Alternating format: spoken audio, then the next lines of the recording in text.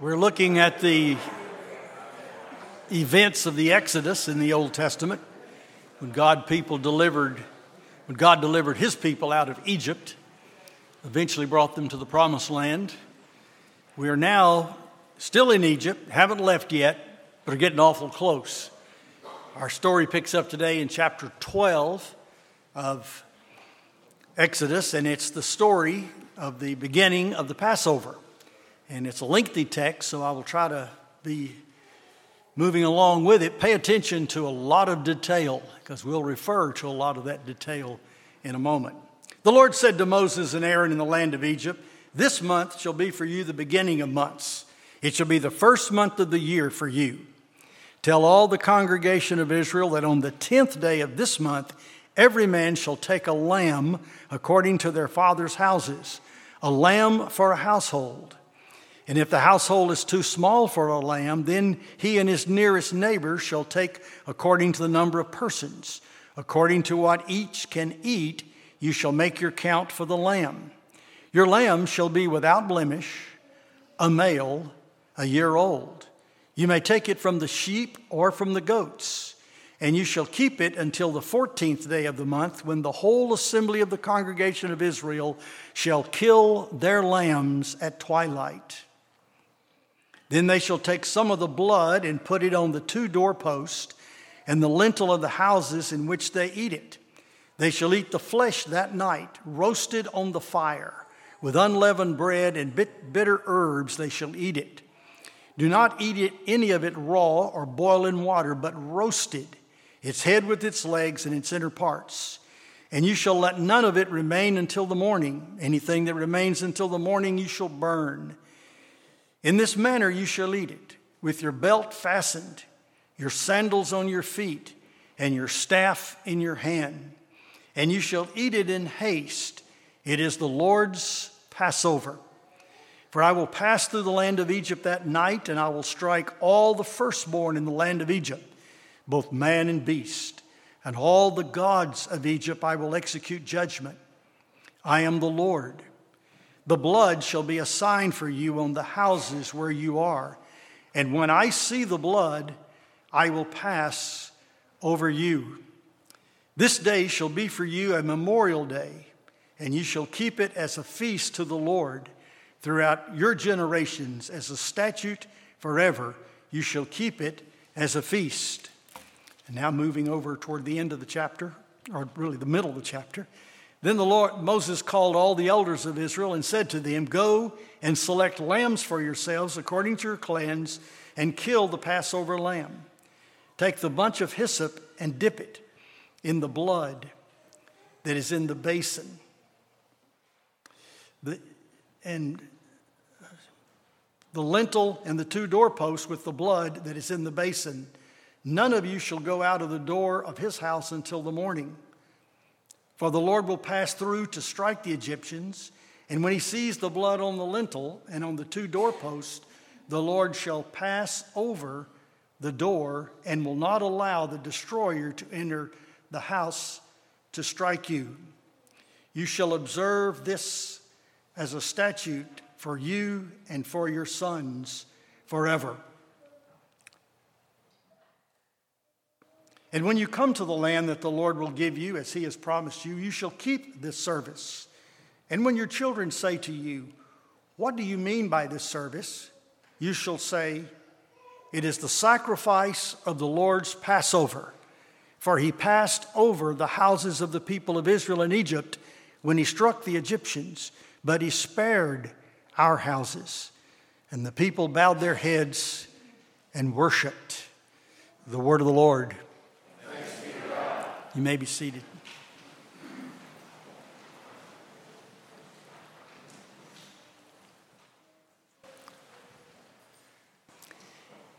I think this is a very familiar story to most of you. This is the institution of the Passover. The word Passover, Pascha, means, in the original Hebrew, Passover. It means to pass over. And that's exactly what happened when the death angel came to wreak judgment upon the house of the Egyptians. If he saw blood on the posts of the doors and the lintels, he would pass over that house and go to the next one. And if he saw blood on that doorpost, he would pass over that house and go to the next one. And all throughout the land, and where there was blood on the doorpost, there was no death in the household. But where there was no blood on the doorposts of the entrance of the houses, the death angel came and took the firstborn of every household in Egypt. This is the beginning in the life of Israel of their sacrificial system. Now we know that sacrifice had been since the beginning. The Lord himself had sacrificed animals in order to get their skins, in order to make a covering for Adam and Eve. The Lord himself was the first priest performing this service of covering, kafar, atoning for Adam and Eve. We know that Abel offered sacrifice, Seth offered sacrifice, Enoch offered sacrifice, Noah offered sacrifice. Coming all the way down to the days of the patriarchs, Abraham offered sacrifices to the Lord. So did Isaac and Jacob. So this is not the beginning of sacrifice in the Bible. The notion of sacrifice goes back to the garden. It is ancient. It is absolutely vital to understanding redemptive history. That is the story of how God redeems his people. But now God is going to be even more specific. He's going to institute for them and constitute for them a particular sacrificial ceremony that's going to have the elements that he needs for all of the sacrifices that he'll bring about later. And finally, the sacrifice of his own son upon the cross. So if we get it right on Passover, we'll understand it right concerning Christ. We will understand the gospel. Remember, Paul said, I delivered unto you that which I also received, how that Christ died for our sins according to the Scriptures. What Scriptures? Starting with Passover.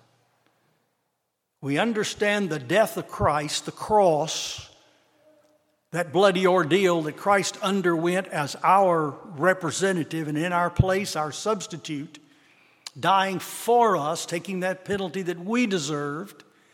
We understand that in terms of the things we're going to learn from the Passover and the sacrificial system in the Old Testament. And the Passover is the basic beginning of all that. In fact, they're still in Egypt. They haven't left yet. Pharaoh hasn't let them go. They're getting ready to go. This is the night of their departure. And the Lord tells them the process that he wants them to go through that evening there in the night of the Passover. Now, a few things in the Bible need to be followed through. From the Passover, once they get into the wilderness and the Lord gives his entire and complete law, he will expand the sacrificial and the blood rituals to a vast array of different kinds of sacrifices. Offerings, guilt offerings, trespass offerings, offerings of grain and all sorts of things. It'll be very elaborate and very meaningful because he's going to teach them the whole counsel of God through the expanded sacrificial system. We're going to learn about the wave offering, which is the first fruits, which is resurrection in addition to death. We're going to learn about the offering of the praise and the burning of the incense, which is the prayers of the saints. Many, many, many things we'll learn from the sacrificial system as we go along, climaxing in one great day of sacrifice. And that is the great day of atonement. We won't deal with that today, but it is also a very thorough picture of the death that Christ died. Christ died for our sins according to the Scriptures. You need to understand 3 or 4 slogans. I would recommend that these be on the tip of your tongue for the rest of your life. There are a few things you need to know that set the stage for what we understand in the sacrificial system of the Bible. Otherwise, if you're not careful, you'll adopt a pagan view or a secular view, or maybe just a cynical postmodern view of the sacrifice that Christ made, and you'll just critique it around the edges. You'll talk about how primitive it is, how bloody it is. You'll talk about how disgraceful it is. You'll even look at it carefully and say, well, this is terrible that God would do this to his own son. What kind of religion do you have? As one Episcopal bishop wrote a book and called it Cosmic Child Abuse, that God would sacrifice his own son and give him up for us. This poor bishop didn't understand the love of God. God did not spare his son, but gave him up for us, because how else would he redeem lost sinners? And this is the gospel of redemption, the gospel of ransom, the gospel of freedom and rescue, the gospel of God taking his people in a horrible place and putting them into a kingdom of light. And this is the flow of biblical history. Learn these slogans. Let me just recite a few of them. The soul that sins, it shall die. You will die for your own sins. The wages of sin is death. This is the prophet Ezekiel summing up the gospel message on its side of our need. Our need is for a Savior because we have offended God. We have violated his word. We have trespassed against him and his law. We have done that which is perverse, that which is iniquitous, that which is crooked, that which is out of bounds, that which misses the mark. I just gave you brief definitions of a half a dozen words for sin in both the Old and the New Testament. We have committed acts of treachery and rebellion against our King and Creator, and we all deserve to die. I don't know what that does to your self-esteem this morning, and if that's all I had to tell you, I would really be a preacher of hate. But I'm here to tell you that there's a remedy, there's a redemption, there's a ransom, there's a restoration, there's a resurrection, and that's the gospel message.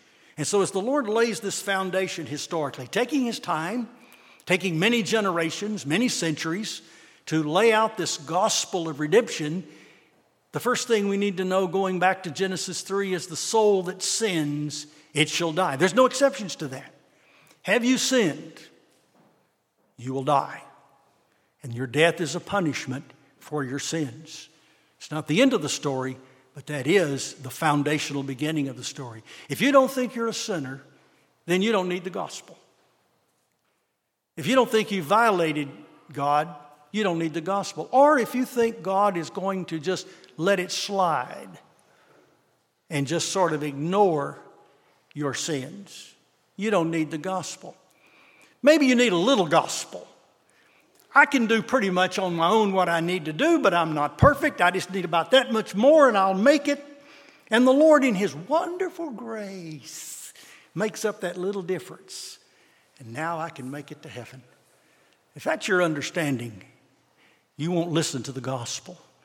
But if you see yourself as you are before God, not before your neighbor, you're as good as your neighbor, probably better than your neighbor. I mean, honestly, most of us in here are better than our neighbors. And that self-righteousness will also blind us to our need for the gospel. We're all at the foot of the cross, needy, broken, sinful. What do we have to do to be condemned by God? Nothing. We were born in sin. We were shaped in iniquity. The Bible says we come forth from the womb speaking lies. There's no righteousness in us. There's no goodness in us. We're not even getting credit for our efforts. There is none that seeketh after God. I don't know why we have seeker-sensitive worship services. There's nobody seeking after God. The only worship service is those that worship him in spirit and truth. The Father seeketh those to worship him.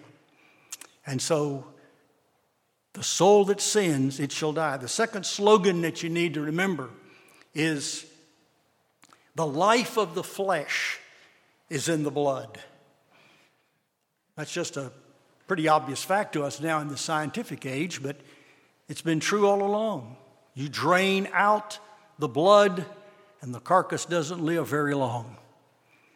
The life of the flesh is in the blood. It is the shedding of blood. It's the taking of the blood out of the carcass, out of the body, that elicits the death, causes the death.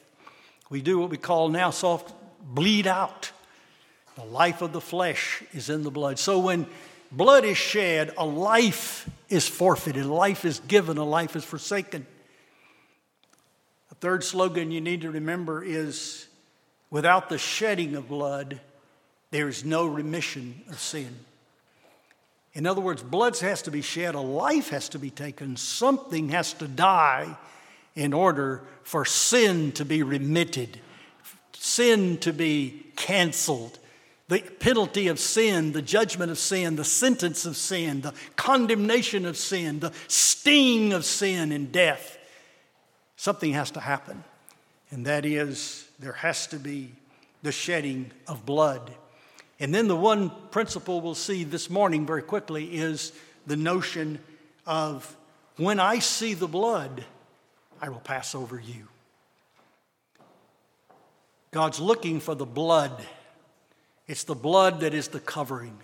It's the blood that's the agent that purges. And so that's what we have in this story. I ask you to pay attention to some of the details, and I'm going to review them for you. Let's look just very quickly at a few of the details of this Passover. On the first of the month, on the 10th day, they were to select a sacrificial lamb. The selection of the sacrificial lamb was important. Not just any lamb would work. It had to be a lamb. That could be a lamb of the sheep or a lamb of the goats. It could be a lamb or a kid, but it was still the lamb. A year old, a yearling. By the time they got to be 2 years old, they were grown. And they wanted a lamb that was a year old about. It had to be a lamb, a yearling. It had to be the firstling of the flock. Because remember, we talked last week about the firstborn and the importance of the firstborn. The firstborn is the one that receives the blessing and dispenses the blessing. All throughout Scripture, it was the attack upon the firstborn that was a judgment on Egypt. And it was also, the representation had to be the firstling of the flock. And it had to be a male of the flock. And it not only had to be a whole, W-H-O-L-E, a whole lamb, but it had to be a holy lamb. That is, a lamb without spot and without blemish. It couldn't have any spots or blemishes upon its exterior. It could not have any shortcomings, missing a limb. Because the temptation is to take a poor little old lamb that you look like is not going to make it anyway, or one that's sick, or one that has a malady, or one that may have been maimed at birth, or recently been fighting off an attack from a wolf from his dad. Who knows what's been going on in this? It'd be a perfect little lamb. No, it had to be a perfect lamb, a lamb without spot and a lamb without blemish. It had to be pure, and it had to be consecrated, set apart. It was not only should this lamb be qualified as whole and holy, but he had to be designated to be the one. He had to be a designated one. Are you hearing anything about Jesus Christ in this? Let me go on and talk a little bit more about the particular Passover ceremony. Not only it had to be a select type of lamb, who would meet all of this criteria? Who met the criteria to be our Lamb of God that takes away the sin of the world? Holy, undefiled, separate from sinners, pure, righteous in every way. Only the perfect Son of God could be the Lamb of God that takes away the sin of the world. And so this is teaching us some things about Christ when they took this little lamb. Also, the ritual continued that you must kill it at twilight. When did Jesus die and said, "It is finished," and was taken down off the cross? It was in that late afternoon before the sun began to set and it moved into the darkness of the Sabbath. This particular slaughter had to take place. Then you would, in order to prepare it for roasting, you would pierce it through with a stave in order to have some rotisserie to put over the fire. Do you remember what happened to Christ just before they took him off the cross? The spear in his side. Then also this particular lamb, you had to have it cooked in a certain way. He was to be roasted over the fire. You were not to boil him or broil him or eat him raw. He was to face the full fury of the punishment of fire. Is this not our Christ, our Savior, who bore the full brunt of the wrath of God in his atoning sacrifice for us on the cross? The full fury and the anger and the rage that the writer to Hebrews sums up, our God is a consuming fire.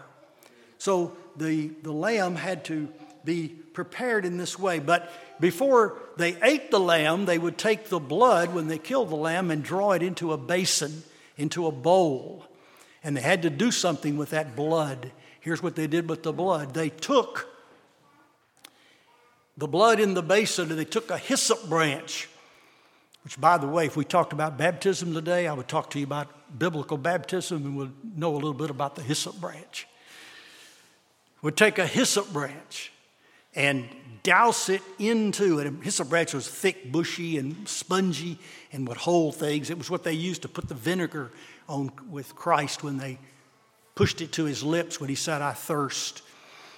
They take the hyssop branch and put it in that basin of the lamb's blood, and then they would splash it upon the doorpost in two directions, vertically down the post of the doors, horizontally across the liton of their ceiling. A cross would make that pattern of blood. When I see the blood, I will pass over you. It's not just any old blood, any old place. It's the blood of the precious Lamb of God without spot and without blemish that's been strategically and deliberately placed upon that pattern that is the sign of God's redemptive work of all ages. That is the old rugged cross. And so this is a little bit about what they should do. They were to now take all of the food and eat it. And they would eat it with unleavened bread and bitter vegetables, bitter herbs. And they were made bitter by being literally cooked and doused and dipped in vinegar. And there are a lot of detail from this that we could extrapolate forward as we read the Lord's Supper, in which he kept the Passover with his disciples. That's what they were doing the night before Jesus was betrayed and then crucified the next day. They were eating together this Passover meal, which the scripture said in verse 14 of our text that it was a statute that was going to remain forever and ever. And it still does. Jesus ate it with his disciples. Jesus executed and accomplished it. And everything that they didn't eat was to be burned up. The sacrifice was to be a one and done. There were no leftovers. There were nothing else that was to follow through. There was no residuals of this. The Lamb of God who takes away the sin of the world, Christ hung on that cross once for all and finished the entire work for the entirety of his people, subbing in their place. In this ritual, there was profound meaning, especially having to do with Christ. The Apostle Paul says, when we come to the table, he said, let us keep the feast. What feast? The Lord said, keep the feast forever. We're going to keep the feast forever. Jesus kept it with his disciples after it had been kept for hundreds and hundreds of years historically in Israel. Immediately, his disciples gathered and kept the feast following Jesus' death and resurrection. The church kept the feast all through the years. We've not stopped keeping the feast. And the feast is going to be consummated when all of us gather at that celestial table, at what is known as the great feast, the great celebration, the great ceremony in the sky that wraps up redemption's work. It's called the marriage supper of the Lamb. Now, this is Ascension Sunday, and we haven't said anything about Ascension. Let me just say one thing about Ascension. What Ascension is the exaltation and the going back to heaven of our Lord in His earthly days, and Him being seated on the right hand of the Father. Read the book of Revelation. There's a scene in there, several scenes actually, that depict this, but one is very graphic. When you look up there, what do you see in heaven? He's ascended. There's a lamb upon the throne.